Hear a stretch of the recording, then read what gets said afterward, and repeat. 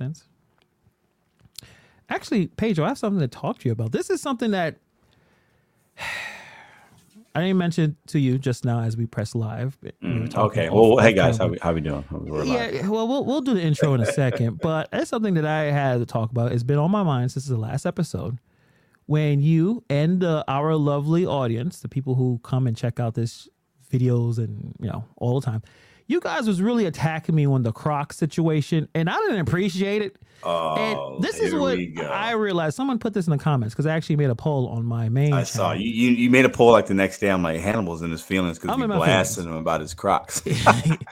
One person said the people who are saying they don't like Crocs, they never wore a pair. Because if you wear these shoes, you could not say that they're bad. They're ugly. I agree. I've never said they look good. You can't run in them. You can't do... Well, who's running? What do you mean? Listen, sometimes you need to run. Like you can't do certain things in them. I don't run in them. They're ugly fashion. That's what and they're convenience. I'm not fashion, no. Convenience, yeah. Comfort. And if you put on, your little slippers or your slides, you could stub your toe and destroy your toe. Crocs, things that hit your foot, you don't feel anything. I just felt like the slant, and I'm going to buy you a pair. Nah, bro. Listen, man. You can't. Listen, what's your size? Listen, my size is 5. How about that? You just buy me some 5s. First of all, I'm going to know what size shoes you wear. Eventually. This is true. We're in the future. Yeah. So, what's your favorite color? I like black, blue. I'm a black and blue kind of guy. You want a little colorful Crocs? Listen, you know what's funny? Is before we went live, I told Hannibal, I'm excited. We're going to LA, downtown LA for this Curveball event. Yeah. Super amped for that. It's going to be fantastic. Going to meet some great people, hang out with Hannibal and other people. It's going to be great, right? So I went. I was like, you know what? I had a really good week at work. I had a really good week for work last week. I was like, I'm going to reward myself. I'm going to buy myself a new pair of shoes, right? So I go to this event. I got a new pair of kicks. You feel good when you look good, right? Yeah. So I walk into Champs. I'm like, let me look around. I'm trying to get a pair of Vans, right? I like Vans. They were black Vans. They're getting a little scuffed. I'm like, let me just give me some Vans and some fresh Vans. I'll feel good, right? Yeah. They didn't have what I needed, but I got a different color Van, whatever. So I get those. And I'm looking. And I swear I'm looking at like 16 different types of Crocs. Oh, yeah. And it took a lot out of me not to I was going to get my phone out and take it to Hannibal. And I was like, Hannibal, look, I'm getting some Crocs just to fuck with them. But I can't not see a pair of Crocs now and think of Hannibal wearing some Crocs. I'm not going to wear no Crocs at the spot in LA. I'm not going to do that to you. Not going to, because I don't know. I don't want to embarrass ourselves, right?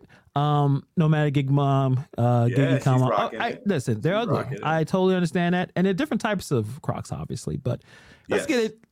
Listen, let's get into it. Welcome to the Pedro and Hannibal Podcast. My name is Hannibal. The guy over next to me who hates Crocs, his name is Pedro. And we got a very we got episode. There's going to be a lot going on. We got a lot to talk about, but we're going to talk about some of the fun stuff before we get into the serious stuff, which you guys already see on the title here.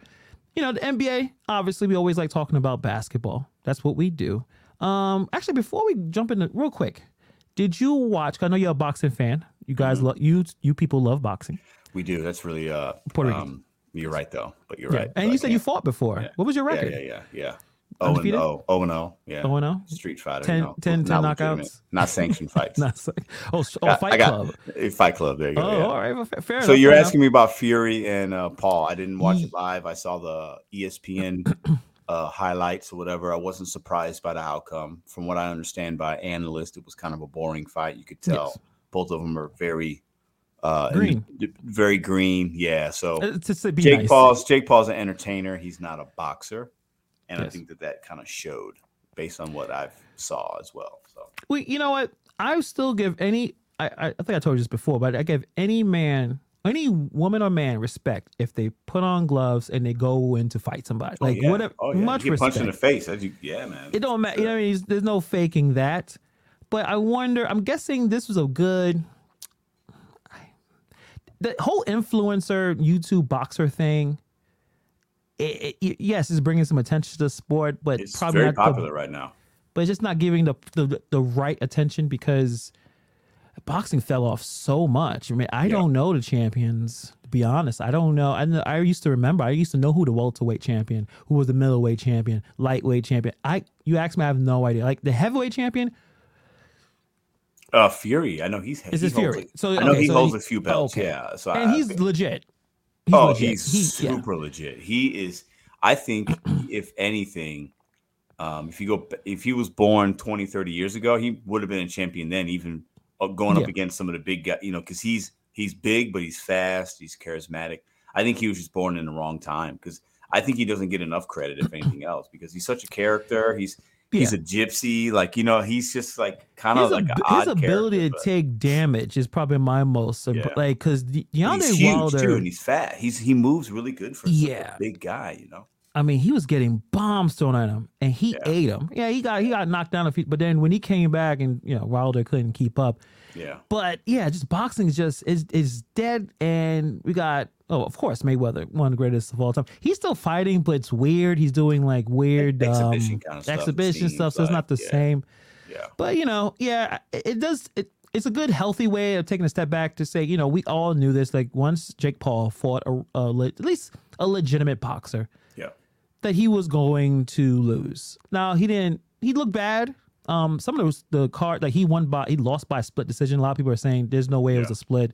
Tommy Fury was winning the entire fight. Well, I think the last round where Fury went down, that basically gave him that round by 2 points. That really shifted. Made it look a lot closer on the scorecard. Yeah, in my opinion. But he's a young kid. He's an athletic kid. I mean, he's boxing. He's training. He's working really hard.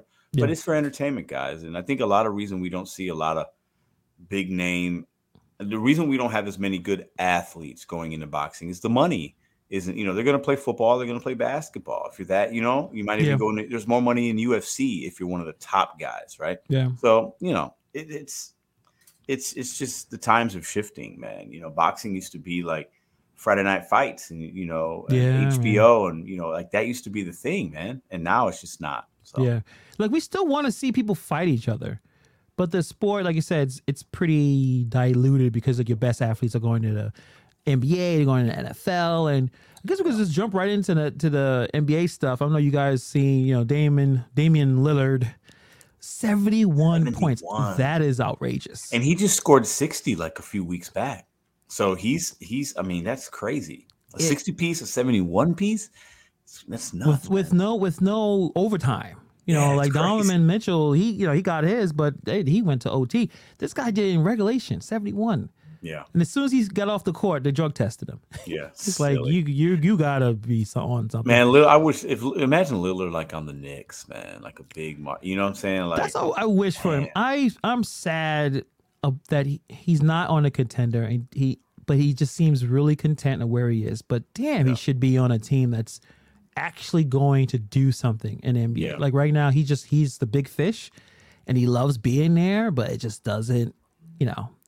Listen, the guy has more money than he'll ever. Yeah, any of us will ever see. He's fine, but he's never going to win a championship unless he goes somewhere else. And it looks like he's just going to be in Portland, and maybe they get some really good draft pick or they make a trade. It's possible, but the West where he's at is so loaded that it's. Yeah. I mean, he had his chance when they went to the Western Conference Finals that year. Yeah. And kind of shocked a few people to make it to that point, and then they didn't, get to the finals. But yeah, it's just not in the cards with that. And but shout out to that. I mean, 71 points is it's crazy when you look at that. You kind of take a step back because it's not your normal 50-point game or anything. Like 71 is outrageous. You're in every possession. To get 71, you got to take a lot of shots and/or go to the free throw line a lot and/or shoot a lot of threes. And he obviously does a lot of threes, right? So that helps you. And if he's getting in a good pace, but 71 is just, there's only a handful of guys that have done that. So it's shit. You can count them on one hand. I mean, it's crazy. It's impressive, Yeah. And he's going to be in a Hall of Famer, obviously. Oh, but for sure. I don't know how Damian's like, not the game management, but how many games he plays per season. The reason why I'm bringing this up because the whole NBA load management, which is a term that really took flight a couple of years ago, started with Greg Popovich, I think. And Kawhi Leonard, when he just started sitting people down, and he was just he never lied. He never tried to make it seem like it was a good thing. He's like, listen, We here for championships. I got some old guys. Yeah, this really important national televised game. Yeah, all of my stars are going to sit down. And now it's gotten to a point where I think it is going to hurt the game. There's a few analysts that have some to say about it. I want to go real quick with what Jalen Rose. Just a little picture real quick of what Jalen Rose said. And I want you to see if you agree with him. He says Jalen Rose on why load managing is more transparent in the NBA today. And it's just a quote right here. Quote, fans and the media started ring counting, unquote. Do you agree with that assessment? So let me get some context here. So he's saying that the load management is an issue now because of the fans and the media, correct? Because we started counting rings and comparing people based on number of rings. And we're not counting the NBA season as important. Like we care more about the championship. So ergo, if you care more about championships, why would you have your players play some of these 82 games? Yeah, they've always cared about championships. Bill Russell won 11. They cared back then. Jerry West went to all these finals back in the 60s, 70s. I think he only won one, and Boston kept beating him. Michael Jordan was getting beat up by the Pistons. He put on weight to win a championship. Then an infamous photo of him with the 6 rings. I mean, we've always cared, and players have always cared about championships. So I don't understand the players that haven't won one. Patrick Ewing, John Stockton, Karl Malone, Charles Barkley. Tell them that I don't understand it. So I feel like the championships have always been important. Right. I think maybe I can get it if it's around the vein of okay, we're comparing these players. We're comparing a Tim Duncan to somebody. We're comparing a MJ to a LeBron. So now it's okay, then championships are all that matters for legacy and who's the GOAT. And then you're okay, well, he's got 4, he's got 6. And people say, well, Russell's got 11, so he's already in the top whatever. What? But should he be just on a championship? Right. So I think for that, I get it. But championships have always been the thing. That's always been how we've measured some of the top guys, I guess the question is, why do we, I think the fans, and the players at this point, why we don't care about the regular season? Because that's where it is right now. Well, yeah, but I'd rather watch a good playoff game with something on the line than a regular season game. The regular season games are great. Damian Lillard just dropped 71. Occasionally we get a really great regular season game. Somebody hits a game winner, but the significance of it isn't as big, right? So if you watch a really good game in a Super Bowl that's really tightly contested and well played, and you compare that to a really good game in a regular season, which we see those, which would you rather watch? You'd rather watch something where there's more on the line, and at the end, there's more emotion, there's more celebration. You know what I mean? Right. So clearly championships on any sport, especially basketball, is going to be, we're going to want to watch that more and care more and invest more into that, And that makes sense. I mean, that does make sense. But when you are taking your kids to go see, the Lakers, right? Whatever team, if I'm New York, Knicks, a decent team. But when, the Lakers come in town, I'm paying hundreds of dollars. You want to see LeBron. That's who you're paying to see. You want to see LeBron. Yeah. And LeBron, he's hurt right now, actually. He's actually out for a couple of weeks for, I think, a right foot injury is pretty bad. I feel like I just saw that come out in the last couple hours. Yeah, it looks like that's it for Lakers. And they were on a run. They were 4-1 after the trade deadline. They were looking better. They just came back and beat the Mavericks after being down 27. They picked up some really good kid Vanderbilt. Looks like a defensive stud, a lot of energy. I tell you about that defense, man. I mean, so that sucks. But you know what?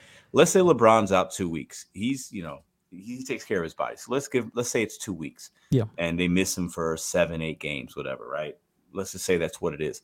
As long as they can play 500 basketball, it might actually serve them better in the long run because these other guys are going to have to step up their game a little bit, right? Yeah. So as long as he's not out for an extended period of time and they don't lose 7 or 8 in a row, I think this might be a blessing in disguise. They got to get into the play-in. I mean, that's really it. They got to at least get into a play-in. But what happened if LeBron didn't get hurt, right? And I paid, I got to look at NBA tickets. They're extremely expensive. Even nosebleeds, sometimes you're spending $200 a ticket. Me, my girl, a kid, we may spend damn near $700-800 to show up at a game and LeBron is sitting at the bench. I can see the NBA fan being pretty mad about that. Like, are you serious? Yeah. Oh, yeah. So, like, that's the thing I think is the biggest issue. I don't watch a whole lot of Stephen A., but Stephen A. had Charles Barkley, and I like Charles Barkley. And they were talking about load management and how it's a problem in the NBA. So I want to show you a little bit of that conversation, just to see what, Charles Barkley always has, every once in a while he has some insightful stuff to say. It's not all trash. Right. Let me put it on right now. You talk about the stars and the responsibility that are placed on their shoulders, etc.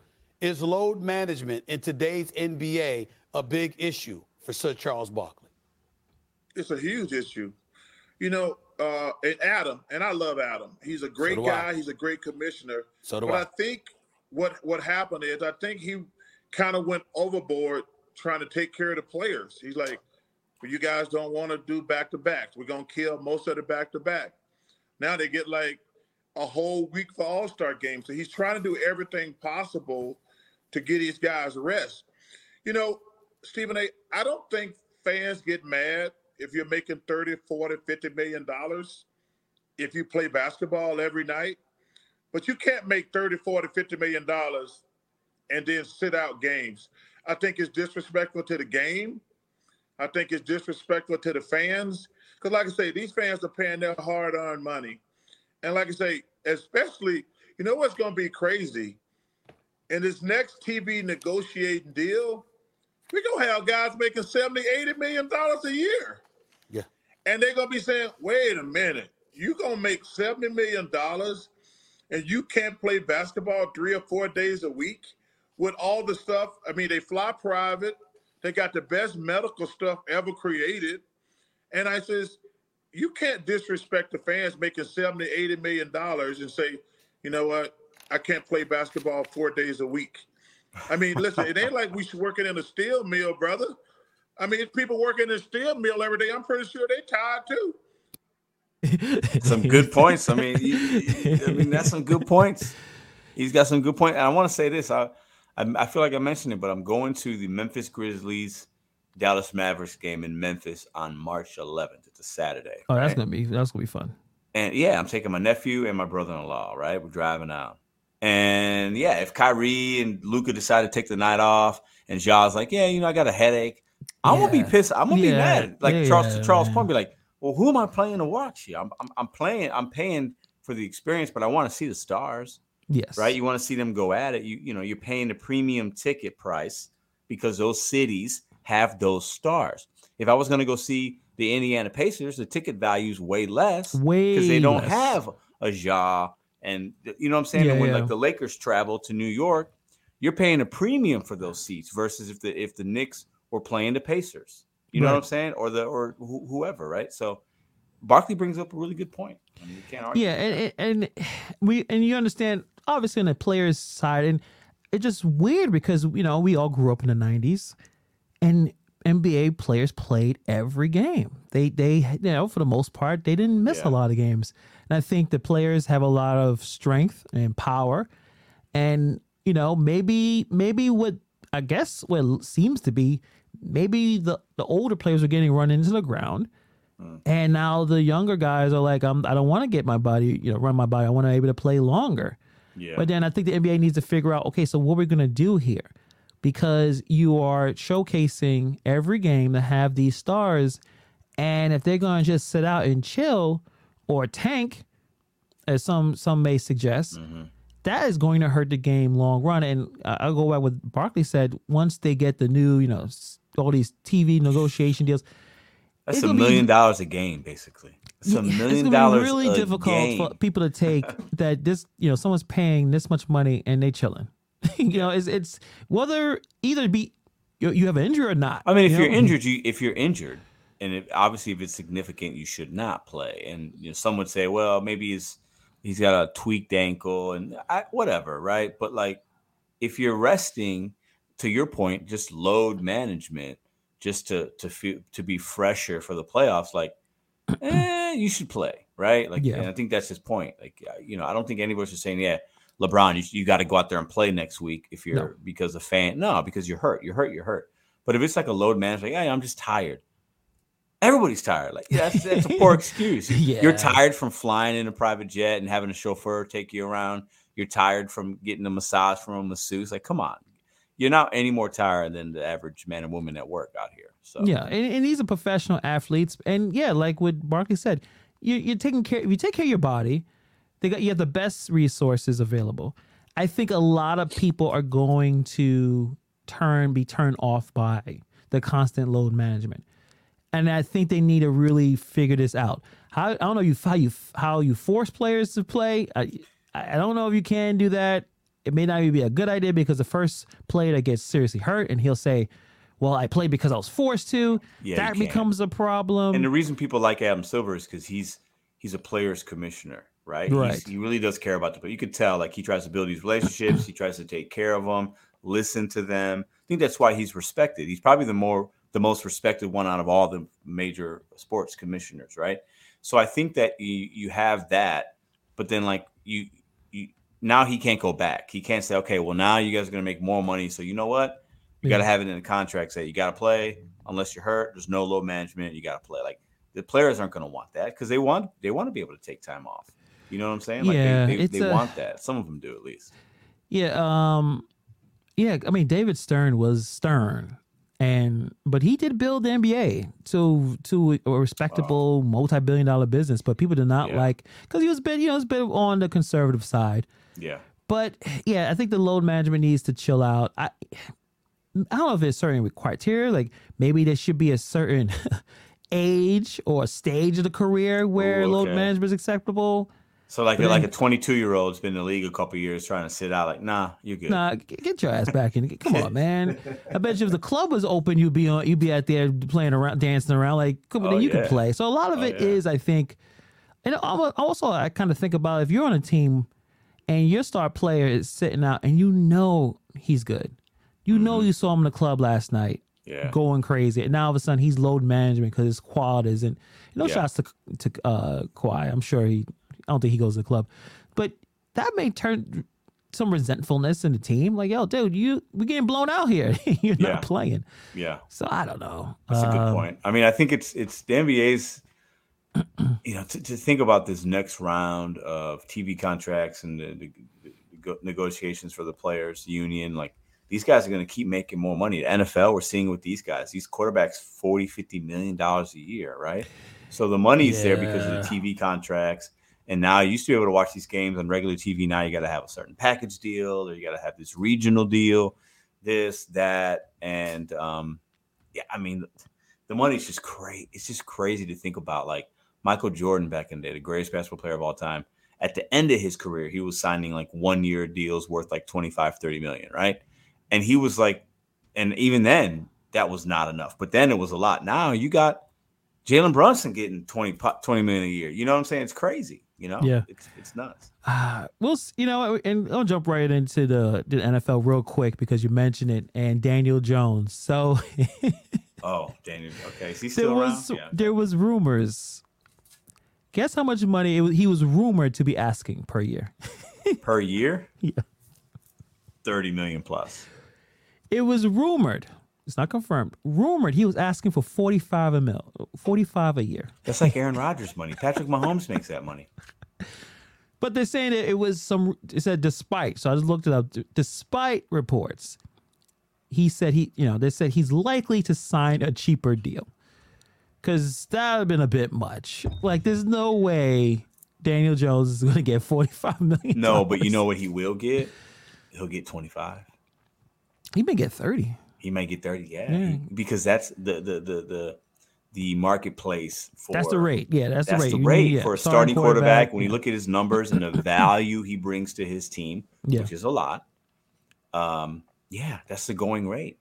It's just so for him, it's like, well, I'll just go for 40. Maybe they're dumb enough to pay me. Like, you can't fault him. You can't fault him for that. You know what I'm saying? Like. But even us Giants fans, just like, yo, slow down. 45 mil, like, get out of here. It's crazy. Yes, that's Mahomes' money. Mahomes is great, the best quarterback. He deserves that. Joe Burrow and Patrick Mahomes and Jalen Hurts and Lamar Jackson. Who else needs $45 million a year? I mean, Lamar, Jalen Hurts, maybe those guys get hurt. Josh Allen. I mean, Josh Allen, I think, is above both Hurts and for me, it's like Mahomes is one. I think Burrow, Herbert with the Chargers because of his age. Trevor Lawrence is going to be worth a lot of money. Yeah. I think Josh Allen. I think Jalen Hurts deserves that. Lamar Jackson, I think, he's phenomenal, but he's got the injury history. Aaron Rodgers, he had a down year, but he's still Aaron Rodgers. He's going to make that kind of money this year with the Packers. So. Yeah, we'll see. We'll see. But I thought that was pretty funny because I'm like, there's no way. $45 million. Yeah, there's no way. It just doesn't make any sense. But like you said, you try to get as much money as possible. And they say, who's stupid enough to pay that much? I mean, someone was stupid enough to give Deshaun Watson all that guaranteed money, and that's what Lamar Jackson wants. And no one, the owner of the Ravens is like, no, but that's where they are because he's like, I'm looking to get what he got. So we'll see. Yeah, I know we talked about Lamar, like where he might go, and we talked about like the Lions. That was people have talked about like the Bears, like trading Lamar for Justin Fields. You know what I'm saying? And like Justin Fields going into the Ravens because that's their system where it's a running quarterback. He would fit into the offense, probably do pretty good. And then the Bears get Lamar Jackson. Like who wouldn't want Lamar? Like there's, it's going to be interesting to see what happens with him. Definitely. So. We're gonna. I didn't realize how fast the time's always flying by. Always chatting around. Let's get into this the heaviness here. Absolutely. So there was a video I saw on YouTube breaking points. I think we kind of put some of this already in some of the videos talking about young men and the crisis they're dealing with, some of the issues they're dealing with. And it was a really good monologue by Cigar. I think Sagar is what his name is. Mm-hmm. And I'm gonna just put a few, we're gonna watch a little bit and then we'll pause it. One of the clips Sagar, did not come in, but I got the other two. Just talking about the situation young men are currently in, and it doesn't seem like there's going to be any end in sight. It doesn't seem like enough people are talking about it, and it's going to give us a lot of problems in the future. So let me pop it up real quick, if I can, because it's a big deal, but no one cares. Like, or not enough people. It's like we're told to just figure it out and be tough, and you know what I mean. So, basically, and we've been told that for so long. This is kind of where we're at right now. So yeah. So let me watch at least a little minute of this. Something we keep a close eye on here is the crisis of young men in the U.S. It's probably one of the most charged topics that we discuss, inevitably draws quite a bit of few toxic people in the discourse on all sides. But my biggest problem with the state of mainstream discourse is conflating toxicity with the idea that we don't have a serious problem. A stunning trove of new data from the Pew Research Group highlights just how big of a problem we have, one that soon could reach a total point of no return. The first is the rate of single young men versus single young women. 63% of young men today between the ages of 18 to 29 report being single. That is compared to 34% of young women. I guess in a vacuum, you could say, who cares, and let people do what they want. And I actually agree with that. The problem, though, is that what people want is downstream of a lot of societal inputs that we do have a say over. For example, the reason that math doesn't work out is very simple. Most of those younger women who aren't single are dating older men. Why? Well, they report stability of older men who are able to provide for them financially. Ergo, it's not necessarily that women want to date older men. It's that economically, younger men simply aren't able to attain the baseline necessary for women to want to partner with them. This isn't exactly popular to say, but it is now unambiguously true. The wage gap that Lehman feminists insisted was the biggest problem in our society in the 2010s, that's basically dead. For those between the ages of 34 and below, the wage gap stands at some $43 per week. We have now reached effective wage parity. Actually, in many U.S. cities, young women actually out-earn young men. That was a lot thrown out there. It was, but I think the first thing I want to touch on is we hear a lot about the wage disparity, and I think it's true in a lot of sectors, right? That it's true, and it's been like that. But when you look at based on what he's saying, if you look at the numbers, $43 a week, it's not much of a disparity, No, because then that comes to hours worked, and you can still say that usually men work more hours. Mm-hmm. Women usually they may have to curtail their working availability based on rearing children, especially if they're young and all that type of thing. Yeah. So, yeah, I mean, and so we're getting there. We were getting towards there, even though in the media, if you ask the average person, they don't know that it's getting closer. So eventually, I think women will out-earn men. But going back to the dating situation, if you're a young man and you are not able to provide or have any kind of resources, a younger woman may not want to talk to you if you're looking for a serious relationship, obviously. Yeah. But that leaves a lot of that's a lot of single young men just. So is it on existing. the men by not being gainfully employed and good with finances, or is it bad on the women for wanting to be with somebody that can financially support of them and a family, right? Yes. Yeah.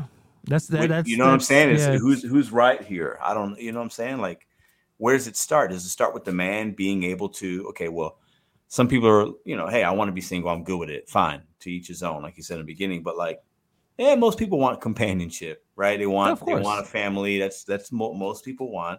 So does it start with us men to figure out how do I offer financial stability first I got to take care of myself, and then I got to meet a girl and I got to be able to take care of her or do it together. We got to do it together. Right. And then, okay, I got to show her I can do that with her and I, or that we could collectively do it before we bring kids into the picture. It's what most people would think, right? Logically. But so then, like, if the man's not starting the relationship off showing the woman that he can be a provider, whether it's financially, whatever, do you blame them for a 25-year-old, 30-year-old woman dating a 40 or 50-year-old man that is more stable, has gone through the hardship already? Maybe he's making more money. Most 50-year-old men are going to make more money if you're working than a 25-year-old. That's just a fact, right? Yeah. So where does it start? Who's to blame? I don't know. Is there somebody to blame? I don't know. When you're in your 20s, usually you don't have much, right? You're just starting out. You don't have a lot of money, but it just seems like there's a shift in the culture. There's a shift in, talking about boys being left behind in terms of education. That shift is hurting men, and it will hurt women as well, because, like I said, their dating pool is smaller, right? Because they're looking, like, especially if they're looking for a serious relationship, and they don't think most men are able to keep up with them, so to speak. Yeah. It leaves a lot of men alone. And I think some women have an unrealistic expectation of what a man should earn and how they should provide. Because most men, women are like, I need a 6-figure man. I need a man to make $150,000. Most men don't make $150,000, guys. No. So that's not normal. But I think some women have this unrealistic expectation of what that finances and the lifestyle they want to have. Realizing that most men are going to make $50,000, right? Like, you're not making 150. That's not, especially at that age, like, that's not normal, right? Yeah. So I think and I will watch the other clip right here. I think he describes it's like a cultural divide between men and women.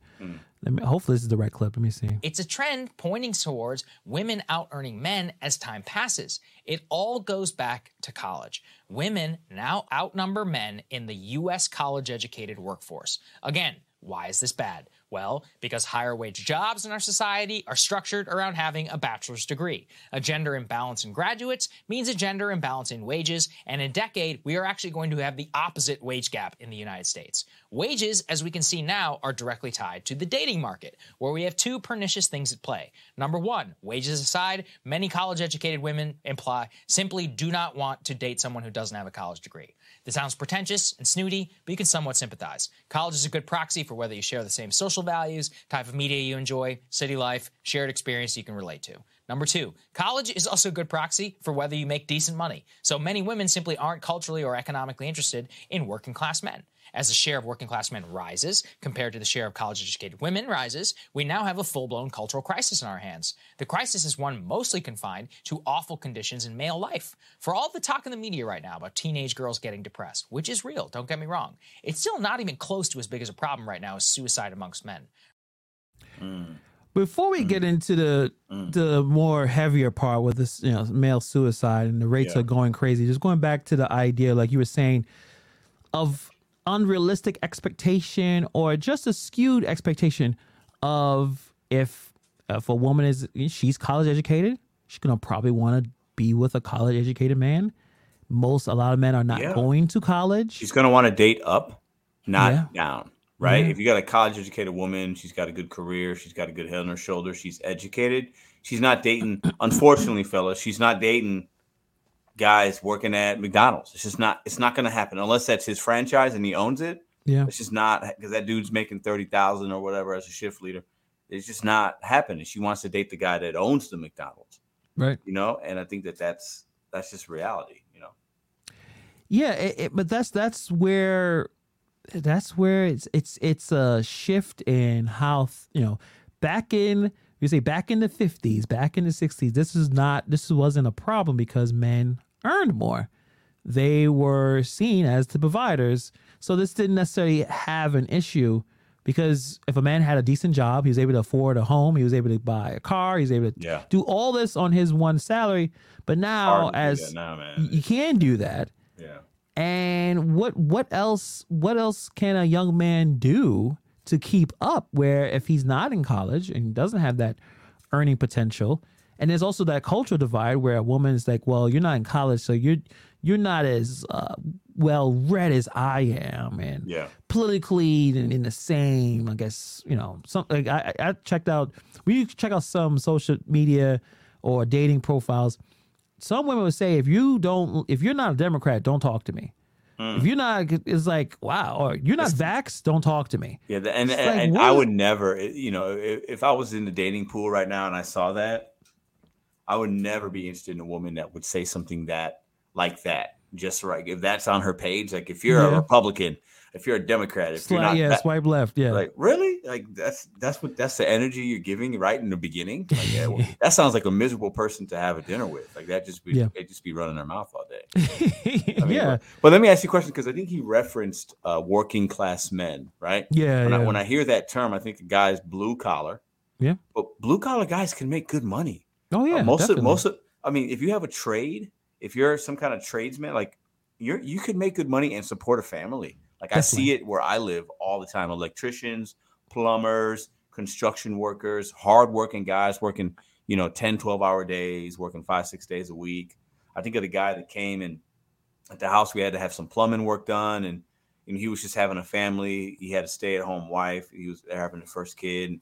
He's a blue-collar guy, and he makes it work. So I think there's a lot of variables there. I think sometimes like you don't have to be necessarily college educated to make a good living. Of course, if you can work with your hands and you don't mind working a little bit, like you can still make, these blue collar guys are making $50, $60, $70 an hour, depending on the trade. Like that's really good money, right? So I think it just depends. But I think some women, if you're an educated woman and you're an executive type, like you might not want to have a relationship with a plumber. Some women think that I need to be with the CEO type, Yeah, because someone asks, what does he do? And if you're not impressed with the job, it could be a problem. And that's not all women. No. But it may be too many to deal, right? You mentioned I always find it kind of, when I was younger, people would ask, it's like one of the first things we talk about when you first meet somebody, whether you're dating or it could be a family member at Thanksgiving. Hey, how's work? What are you doing now? What are you doing? Everybody always fucking asks like what job you have really dictates who you are as a person, and if you're good or not, if you're happy. It's such a weird question that as a society we always bring up. Well, what do you do for a living? Like that, it automatically puts you in like a box. And I always mess with people. If like they'll ask me what I do, I'm like, well, I deliver McDonald's. Like I literally will say I deliver McDonald's and I make YouTube content. And they're like, oh, really? You can make money doing that? And I'm like, yeah, I can. And people don't understand that the way people even is making money is shifted a lot in the last 10 years. So yes, I just think it's so odd how that's like the number one question people ask each other when they first meet. What do you do for a living? Like that means like it's such that we hold that in such high regard. You would hope that it's just because usually small talk, you either talk about the weather and then you start talking about your job and your kids. But I think there's some people that put your worth on your job, because I never liked the whole idea of essential workers. I never liked it. I didn't like. every job is essential to the person that paid you to do the job. And maybe that's wrong to say, but we categorize certain jobs to be important and some to not be important. Imagine that. Imagine you have a job that's deemed not important. Then why am I doing it? Like, why am I here? Yes, cops and teachers and firemen, doctors. Yes, I understand that. But if you tell me that my job is not important, and like, why am I doing it? I can feel like it could have messed you up. It can mess up in someone's head. And well, think about it like this: like we cops and nurses and doctors, like, listen, we need those people. Of Teachers, course. like those people come in clutch for us when we need them. But I'll tell you what, who affects your life more on a daily basis? A police officer where you live, or your Starbucks barista? Yeah. Okay, who do you have a relationship with? Who do you actually need to be there for you more? I bet that Starbucks barista, if you're a coffee drinker, I bet that person probably impacts your life more on a weekly basis than the cop that you might not ever see ever again. Yeah. Right? Yeah. So essential worker, like, it's always a weird thing, like. Yeah, like when you go in that restaurant and you got to wait longer because you don't have enough employees, you do feel it. You're like, where is like this idea that is not essential. Like that always, it bothered me a lot because I think it does affect people's identity upon themselves. Like you said, you deliver at McDonald's, but you don't let it define who you are as a person. So that's why you're able to say it, and you're joking a little bit as well. But there are people who attach their identity to what they do. Mm-hmm. And some women look at that and say, if a man is executive, he's more valuable. Like he's a better person. He's more valuable. Exactly. Yeah. Like he'll be a better father because he's a CEO. That might not be the case. It may be the complete opposite. Because a lot of jobs where they're looking for that. Like, I want this lawyer. You know how many hours lawyers work? Most lawyers, I think and I may be guessing, but I think this is accurate. A lot of divorces are with lawyers. Lawyers, ex-military or current military, and doctors and nurses. They get divorced like at high because they work all the time. So so they're running and looking for this, guy that can make six figures, but you're never going to see him. Yeah, the money may come in, but you're lonely. He's obviously the doctor. He or she is going to be extremely exhausted coming home. So if you come in starting with the yippee, that person's not going to want to deal with it. Hey, listen, I just saved 3 people today. What do you do? Get my dinner. Then that's an argument. So they're looking for things, but I don't think they understand that, like I said, that blue collar worker, he's working. He may work his 40 a week, but he's there. He'll be there to support you. But like you said, it's all about the identity and the value upon a job. Where I think if someone's paying you for work, just do it. Yes, there are more jobs that are. I would say there's more jobs that are important, like a cop, right? We need cops. We need someone. You need firemen. You need someone to take care of that. Yeah. You need doctors. You need lawyers. But if you getting paid to do something. Do we need lawyers? Let's talk about that for like 30. Do we really need lawyers? Hey, once I start making the kind of money out, I'm gonna need some lawyers. Well, you gotta but like, it's just the way the system's set up. We need them, But, they understand. They understand the game. Yes, but of course, they're annoying as hell. But we need them. Bobby says she gets to spend his money on a boyfriend. Fair enough, and that's listen. That's the key of everything. You find a partner that makes a lot of money, but they don't care. Like there's no value. There's like looking down on you or looking down on them. Like we're supposed to be together. Doesn't matter.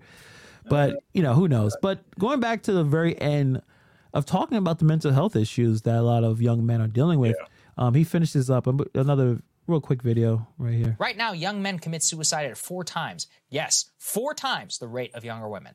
Males make up nearly 80% of all suicides in the entire United States. How is that not the blaring headline across all outlets? But this actually underscores the issue. Nobody wants to talk about this because I think it validates toxic manosphere commentators. Perhaps the most troubling part of the new data isn't just the rise in single men, but it's a growing nihilism that single men have towards relationships. The number of single American men who said that they are, quote, much less likely to be interested in starting any relationship of any kind increased a full 11% after the pandemic. It now stands at nearly 2/3 of all men. We are effectively in a vicious feedback loop. Societal factors say it's not a problem. Technology anesthetizes your brain better than ever before. Economically, you likely don't have a chance in hell at buying a house or vastly outpacing any female in the workplace based on your average wages. Why bother? Just do drugs, play games. The antisocial behavior doesn't just pertain to dating. It's all aspects of male life. The most recent survey of American life found that, quote, men appear to have suffered a far steeper decline than women. 30 years ago, a majority of men, 55%, reported having at least 6 close friends. Today, that number has been cut in half. Slightly more than 1 in 4 men have 6 or more close friends today. 15% of men have no close friends at all, a 5-fold increase since 1990. 500% in the number of men who say they have 0 close friendships. Women, on the other hand, see a slight decline in large numbers of friends, not even close to the same increase in complete friendlessness. Once again, it's a uniquely male phenomenon. That one really hit me when I saw that, because that's where you could see why men are committing suicide at a higher rate. If you don't have any close friends, you don't have a relationship. So this is a really big deal, and that's why I spent a lot of time reading about it and checking out videos about it, because this can be a world-changing event if you have this many young men that are feeling this way. And I think people don't really understand that. They don't understand how a lot of these great wars and all these conflicts, if they have no hope and they find the wrong people to lead them, things can go in a really terrible direction. And, you know, I'm lucky that I have friends, right? I consider you a friend, Pedro. Absolutely. I mean, you're right. But it's important to have friends. Yeah. And if you have no friends and you're just sitting there playing video games and watching YouTube all day. And doing drugs, like you're saying, drinking drugs, or doing, you know, if you're doing that in excess, you know, yeah. That is a sad existence, and we're becoming less friendly as we, you know, thinking about our parents and our grandparents, where they had tons of close friendships, and we're getting more and more lonely, and that's pretty sad, man. Well, and I think he referenced you know, social media, electronics, and just the advancement of technology, and that, you know, like it's been made really easy for us to get what I call false senses of friendship, false senses of connection, whether it's through internet or this or that, or a dating website, or, you know what I'm saying? Like playing these video games and you got the little thing on and you're talking to somebody in Wisconsin, and, like, you know what I'm saying? Like you have this false sense of like what's really around. Like that kid that you're playing the video game with in Wisconsin, they don't know you. They don't care about you. The person that you're typing in a chat with, like, they don't really know you, right? So do you have somebody that you can actually talk to, that can relate and show you empathy and like listen to you and have lunch with you, or, you know what I'm saying? Like that's, and a lot of people obviously don't have that. And that's the sad part. And then when you feel alone and troubling things are happening and you don't have an outlet, that's, I'm assuming, because I haven't had this feeling for myself, but that's where that's suicidal thoughts creep in, right? Because you feel like you don't have anybody. And, you know, you mix that with, you know, the drugs or the this or that, it's a bad recipe. Yeah, it's drugs, it's alcohol, it's porn. Yep. It's video games, anything that and then eventually it doesn't work in terms of relieving any of that kind of stress. But I do want to counter the idea of, even if you're able to find some friendship online, to embrace it. Because that's how we met. We met online. Yeah. So, like, you know, there's something wrong with that. You know? Yeah, I kind of I remember I see live streams, or, you know, I'll say multiple live streams before I say one, that there's a group of people that talk to each other every day. Mm-hmm. And before this video, I was like, these people have nothing else to do. They should go touch grass or something. But after watching that video, I understand why they do it. They may not even know why. But the idea that you're able to find some sort of community, even if you're not near each other, that is helping them. And I realize why they spend so much time together, because if I didn't have any friends and I luckily found a group of people, community online or something. Yeah. I was like, all right, you still should find more people, but if that keeps you going, because some don't even have that. Yeah, no, that's a fantastic point. But we there's something to also be said for a hug from somebody. Yeah, of course. That's a much better. Yeah, you know what I'm saying? Like people, we need that. We crave that. You need that level of intimacy, whatever that means, right? That personal, like just having lunch with somebody, and a lot of us, and I'm really guilty of this sometimes too. You might have a family member you live close by. And I'm very close to my family, but there are times where, I could probably see them even more and have a lunch with them. Like, you never know how impactful that could be. If you call your brother, your cousin you ain't seen in a while, your mom, your grandma, your grandpa, if they're around still and they live close. Hey, you want to have lunch on Tuesday? I'm off. Like sometimes that could be like mean the world to that person. Right. Yeah. So reaching out and then be open to when people reach out to you and saying yes versus saying no. Like it can do a lot for people, And I think there's something to be said for the technical part of having relationships and having a community, but you got to also have it in real life at some point. Otherwise, you once again, I think you're building this false sense of like what your reality is and what friendship is. There has to be more beyond just a keyboard, in my opinion. But, I'm guilty of that as well, because, and I'm sure you have this unlimited amount of energy, but for most men, really. Mere mortals, once you got a job and then you got your significant other and then you got a kid, so much of your day has been obliterated to a point where you want, and this happened many times. I'll come home, I'm like, you know what? Yeah, I'm gonna go out. I'm gonna hit up some people. We're gonna go. And I just keep my ass on the couch. I may fall asleep on the couch. Yeah. They just don't have the energy, and that's just getting older. And like in your 20s, definitely, I used to go out way more in the 20s but that's what you really need. You start to need more those solid friendships as you get older, and we don't make. Or at least me, I don't make a lot of new friends as you get older. Well, it's hard. It's hard to make new friends. It's very hard to do that. Yeah, because what you do, you just show up, you just walk to a guy, and hey, you want to be friends? Yeah, I like your hoodie. I like that hat. You want to be friends? And then he's like, I don't want to be your friend. I'm like, no, not like that. But yeah, that's the issue. Like, it's difficult to where, like, my son can just walk into a park. And he has like 5 friends. I'm like, damn, that's you forget how envy, like there's no judgments there. It's like, hey, oh, you like basketball? I like basketball too. We're best friends now. You know what I mean? It's just that kind of, because they're not in their heads. Yeah. Thinking about, well, if I said I liked his shoes, he may think, Yeah. And he may want to fight me now. You know what I mean? All that stupidness that we have in our heads. But, we should have some ability to make new friends, right? Yeah. I mean, that's why we go and you're hanging out at different conferences, or just certain situations, certain meetups, so you try to meet new people. I think that we don't do that enough. Yeah. I think it's a good point, and for me, I have a couple of friends I've had for a long time, right? Since like middle school, right?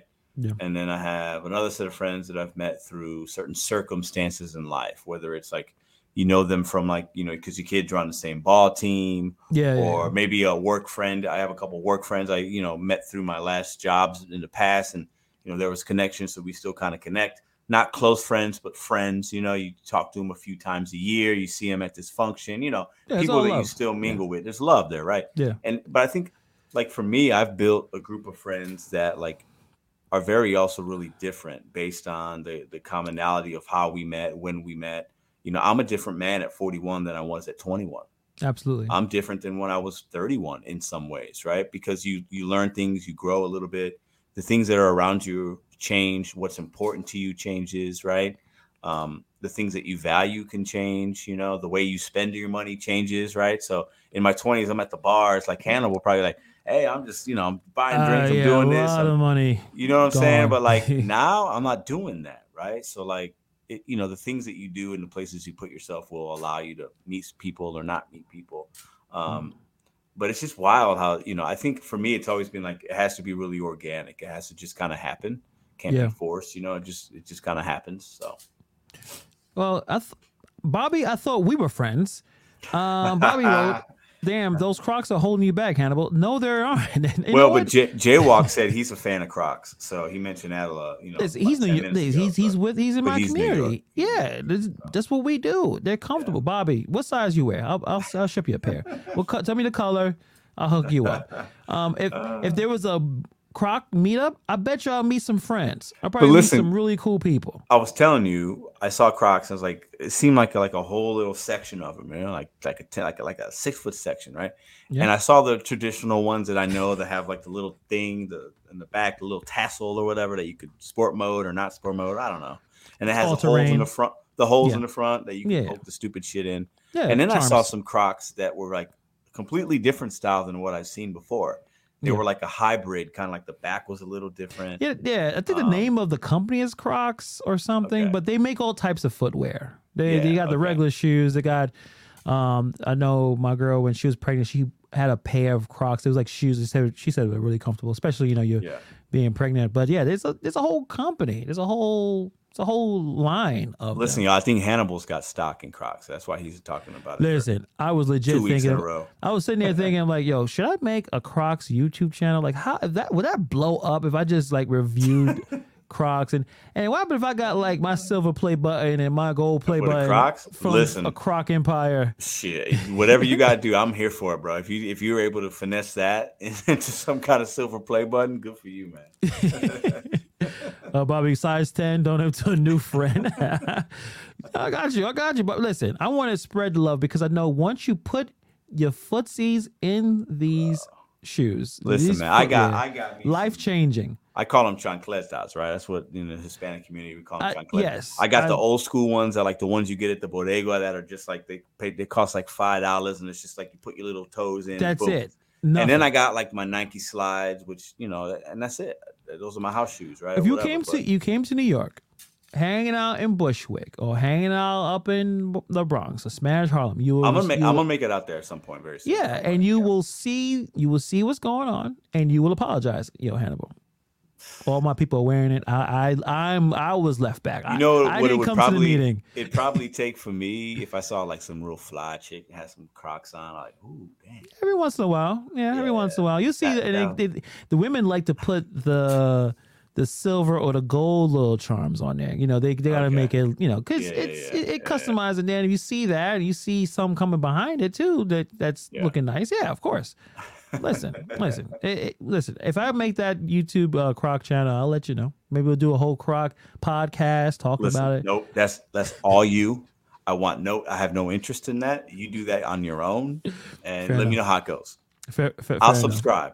You'll subscribe. I'll subscribe. You can't subscribe and not watch. You know how it works with YouTube. Yeah, I watch a little. I'll watch while I'm sleeping. I'll just let it. You turn on and it's like get the views. To get the views and the watch hours. Fair enough. But guys, make some friends. I mean, I don't think we have much strategies on how to make a new friend, especially as a man. Usually what happens is you go to a sporting event, right? And you say what's up to the person next to you. Maybe you ask for his number. I don't know. Maybe that happens. Yeah, maybe do it. Go to social media first. Like you got an Instagram or something like that, and you give them a compliment. Like, hey, I like the way I like your pants. Yeah, that might work. Maybe for you, that ain't work. If somebody hits my IG or my comments like, "Hey, I like your pants that you wear," I'm probably not responding. They might get blocked. I don't know. All right, you know what? We're gonna have to come up with some tips on how to make new friends. We need to help everyone here because I know. Listen, the chat. I think the chat has been thinking. I've been, Bobby must have a lot of friends because he's talking. But I think a lot of people are really sitting back and thinking, like, has your friend group shrunk? I think I think mine's definitely last 3 years. So I was way more of social than I was 3 years ago, mostly of work. Yeah. But also, like, I just don't want to go outside. I'm chilling. Yeah. But you are I'm the missing opposite out. of that. I love doing shit. I love doing stuff. Today I didn't work at all, but I still did some things. And, like, I always like to be doing shit because I feel like tomorrow's not promised. Like I try to like live every day like it's my last. I know that sounds fucking so cliche, but like I like doing shit, and I feel like if I'm not doing something, I feel like I'm missing out. I got that FOMO as a kid. No, yeah, the FOMO, yeah. And that's my own thing. I got to work on that because sometimes I do need to sit down and just like watch a movie. I tried that today. I only got about 45 minutes in. I was like, I'm kind of bored here, right? So, and I started tinkering with something in the basement. You know, like that's just me. It makes me feel good to like be doing things and have a sense of like accomplishment. Like, oh, I got to finish this. Yeah. I put up this little box in my kid's room. So she can put her little figurines in that she collects. Right, I did that yesterday. So it makes me feel good when I do something, right? But I got to figure out how to like balance more because sometimes I'm too go to where then I just like crash or forget about something else. You know what I mean? Right. Yeah, you should, and take a break. Make a friend. Jennifer says, go to a car show, strike up a conversation. Oh, that's actually a really good place to meet. Yeah, we need to find. All right, so we're gonna think about some strategies on how to meet men, right? That's what we need as friends. Come on now.